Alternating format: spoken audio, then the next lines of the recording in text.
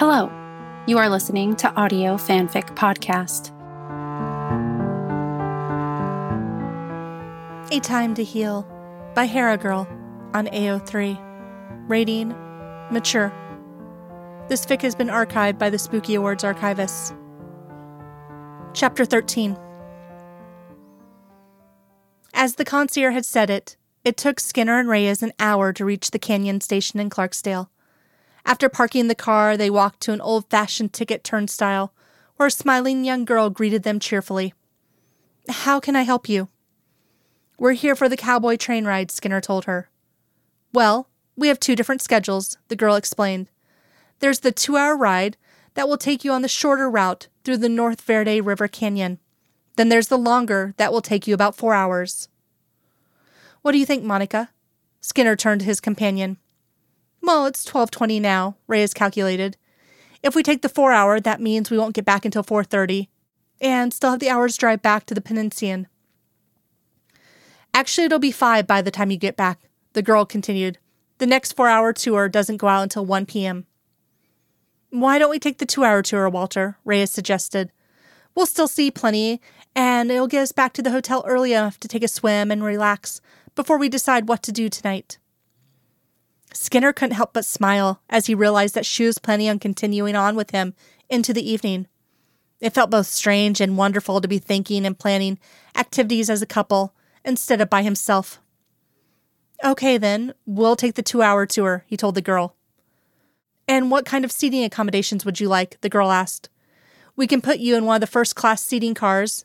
It's a plush air-conditioned car with a very luxurious seating.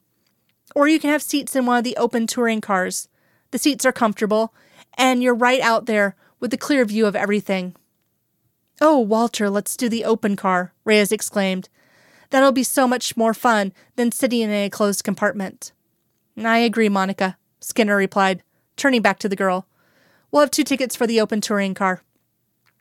The girl smiled and handed them their tickets, gesturing to the waiting train. "You can board right over there, sir." "Thank you. You've been very helpful," Skinner told her as he accepted the tickets. The girl smiled at him. "Thank you, sir. I hope you and your wife enjoy your tour." Skinner felt himself blush at those words. Your wife. His blush deepened when Reyes slipped her hand into his and flashed the girl a brilliant smile. "Thank you. I'm sure we will." They passed through the turnstile where the porter took their tickets and directed them to the waiting car. The train itself looked like something out of a picture book of old railroads. At the head of the car was a vintage PF7 diesel locomotive. The next few cars were beautifully antique-looking, Pullmans black with silver trim. The final 3 cars were the open-air cars. They were charming affairs, polished brown wood with a reddish fringe canopy providing shade. The seats were more like benches, carved wood, with comfortable fringe cushions. Bringing up the rear was a picturesque red caboose. Skinner and Reyes boarded their car, and Skinner guided her to one of the benches. He quickly noted that the benches were perfect for 2 people who wanted to sit close, but not too close together. She took the seat closest to the outside railing, and he sat down beside her to the aisle. A smiling attendant passed through and announced, "We'll be pulling out in 5 minutes." Reyes turned towards Skinner and looked up at him, laughing. "Well, your blush has finally faded." Skinner pretended he didn't know what she meant. "Blush? What blush?" "That blush you got when the girl called me your wife," she replied. "Oh, that one," he responded, and to his amusement he found he was blushing again. "Oh no, not again," Reyes giggled. "Walter, what is it about me being called your wife that's making you blush?" Skinner looked down at his hands for a moment, and then looked back up at her, his face suddenly serious. "Maybe it's because I'm old enough to be your father," he told her frankly. Reyes stopped giggling, and her eyes met his with warm understanding and affection. Once again she reached for his hand, and held it tightly in her own. "But you're not my father, Walter," she replied seriously. "And I could never think of you as a father." "Then just what am I to you?" Skinner asked, suddenly realizing that he needed to hear this, needed to know how she viewed him, even though he was picking a hell of a time and a place to ask. But Reyes didn't appear bothered by the question. "You are a kind, decent, gentle, strong, and passionate man," she replied. "And to me, right now, you are my friend and my lover. And the one man that I want to spend the rest of this vacation with. Skinner was torn by feelings that he couldn't completely explain. Pride and joy at her words, and the knowledge that this lovely young woman was saying them to him. But also a sense of shame that he truly needed to hear those words from her. Suddenly there was a jerk and the train began to move forward. Reyes's eyes began to sparkle with excitement as the train began to move, and she pressed closer to him on the bench. Here we go. Oh, Walter, this is going to be so exciting. Her excitement and enthusiasm was contagious, and Skinner began to feel a sense of anticipation as the journey began. Settling in, he placed his arm around her shoulders and pulled her close as they both watched the train station disappear as the train began to move towards the mountain ridge ahead. Before long, it seemed to Skinner as if he had been transported to another time. He realized as the train entered into the mountain ridge that he was making the same journey that settlers and Indians had made more than a century before. As the train began to twist and turn through the various mountain passes on into the canyon, Skinner was struck by the beauty and majesty of the towering red rocks and crimson cliffs. As the train passed through the railroad trestles, he became aware of the years before pioneers, ranchers, and miners had passed through the same trestles. He felt what he was certain was the same sense of awe and wonder that they had felt as they passed through into the wild beauty of this country. The train continued to roll, and they came upon an old settlement, the ruins of which had been a thriving community of Singwa Indians. As the train slowed slightly to allow passengers a clear view, he became aware that Reyes was trembling beside him. He looked over at her and saw a look of sadness upon her face and tears glistening in her eyes. "Monica, what's wrong?" he asked, concerned. Reyes continued to look out at the ruins, the sadness becoming more intense. "I can feel them all around us, the spirits of the people who used to live here," she said softly. "Once this place was full of vital, strong men who hunted and fished, and women who raised their children and kept their homes. It was a place filled with people who lived and loved and were one with the land. And now this is all that's left. It's so sad." Reyes turned to him, and then he could see 2 tears had escaped from her eyes and were rolling slowly down her cheeks. "I know you must think I'm silly," she whispered. Skinner reached over and brushed away her tears with his hand, and then pulled her closer to him, holding her comfortably. "No, I don't think you're silly at all," he told her gently. "It is sad to think about a civilization that was once here is gone.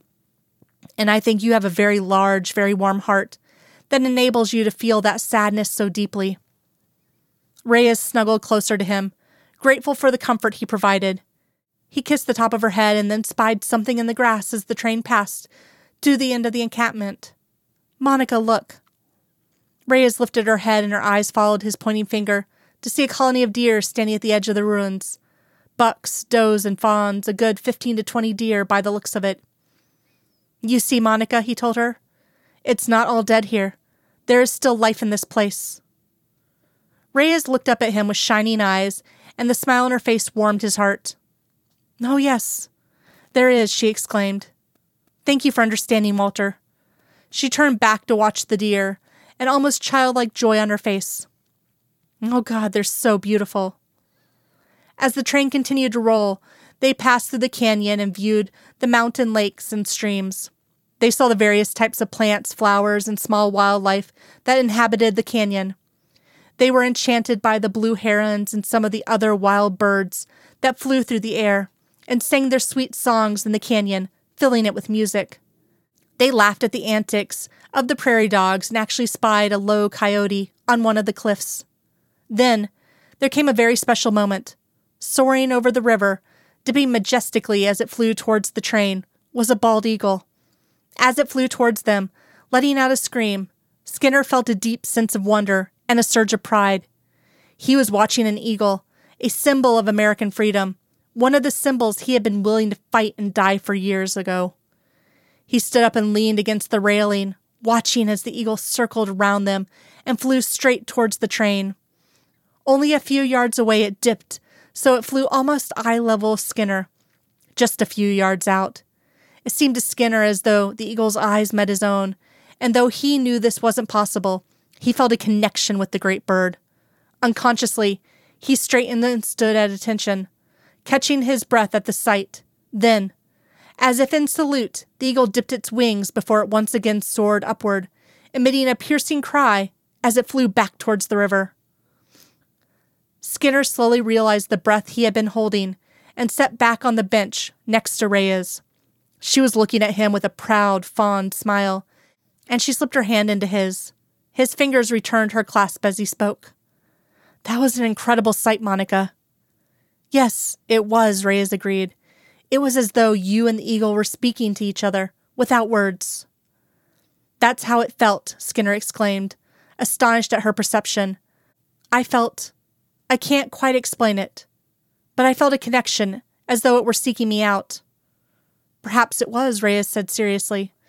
"Many of the Indian tribes believe that people can share a spiritual connection with the animals of the earth, and that connection draws them to each other."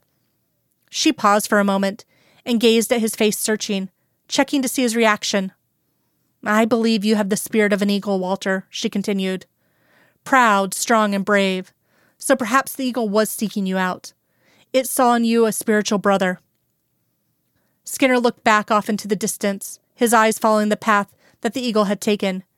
Then he looked back at Reyes, squeezing her hand even tighter. "I don't know about that," he said quietly, "but I do know that it was a moment I'll never forget, and I'm so glad you are here to share it with me." "So am I, Walter," Reyes repeated, squeezing his hand in return. "So am I." Chapter 14. "That's 1 Long Island iced tea and 1 screwdriver," the waiter said, as he placed their drinks in front of them. Skinner and Reyes were seated at one of the tables at the mother-of-pearl pool, having enjoyed a refreshing swim in opulent surroundings that resembled one of the ancient Roman baths. Now they were lounging in the warm sunshine, perfectly content and relaxed in each other's company. "So, any idea on what you'd like to do tonight?" Skinner asked. Reyes pondered the question for a moment, as she sipped at her Long Island iced tea. "Well, let's see. We could go to some of the dance clubs in Phoenix," she proposed. "That's one possibility," Skinner agreed. "Or we could go over to the Valley View Mall and shop till we drop," was Reyes' next suggestion. Skinner did his best to hide his dismay at that suggestion. "Well, if that's what you really want," he said reluctantly, and then saw the wicked gleam in Reyes' eyes and grinned, realizing that she was pulling his leg. "Okay, stop that and tell me what you'd really like to do." "You mean besides get you back in bed and make wild, mad, passionate love to you?" she queried archly. "Oh, I am sure I can arrange that particular activity for later on tonight," Skinner countered, finding to his surprise that he enjoyed playing this game with her. "But isn't there something you'd like to do before we get down to late-night fun and games?" "Okay, I'll tell you what I really like to do, but you may think it's a bit, well, teenager-ish," Reyes replied. "Try me," Skinner prompted. "There's this drive-in restaurant on Main Street, the Desert Rose," Reyes answered, her eyes sparking eagerly. "They have the best burgers in the world, and their malts are heavenly. I'd like to go there for dinner, and then I'd like to see a movie." "I'll say this for you, Monica. You are full of surprises," Skinner said, shaking his head. "I'd offer you your choice of anything that you'd like to do, and you choose a burger and a movie. It almost sounds like a first date." "Exactly," Reyes exclaimed. "Oh, I know it really isn't a first date, but that's what I want to share with you tonight. An old-fashioned date, just like a couple of kids. What do you say?" Skinner thought for a moment. "I say I think I'd love to have an old-fashioned date with you, Monica," he replied. "Just one question, though. Who gets to pick the movie?" "I do, of course," Reyes replied. "After all, I asked you for the date, so I get to pick the movie." No, Skinner groaned. "Chick flick, right?" Reyes stuck her tongue out at him, then ducked as he threw up a bald napkin at her. "Oh, you think you know me so well, don't you?" she queried. "It would serve you right if I did make you take me to a chick flick. I'm sure I could find a theater playing something like Chocolate, House of Mirth, or Return to Me, or maybe a revival house where we could see something like Dark Victory or Camille." Skinner groaned again, but decided not to say anything more since he didn't want to tempt her to make good on that threat. "Actually, there's a theater a few miles north of the Desert Rose that specializes in revivals," Reyes continued. I checked and they're running High Noon this week. I'd love to see that movie. High Noon? Skinner asked. Isn't that a Western? It sure is, Reyes answered. One of the best, with Gary Cooper and Grace Kelly. It's also one of my favorites. I hate to admit this, Skinner told her, but I've never seen it. You're kidding, Reyes exclaimed. I can't believe you've never seen that movie. That settles it then. We're going to see High Noon. I can't imagine a better way to spend the evening than sitting in a dark theater, seeing one of my favorite movies on a big screen, and sharing it with you.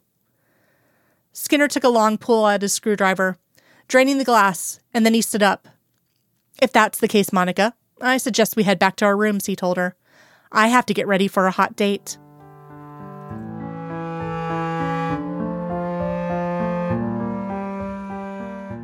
If you like this story and would like to contribute, you can do so by going to our Patreon page at www.patreon.com/audiofanficpod.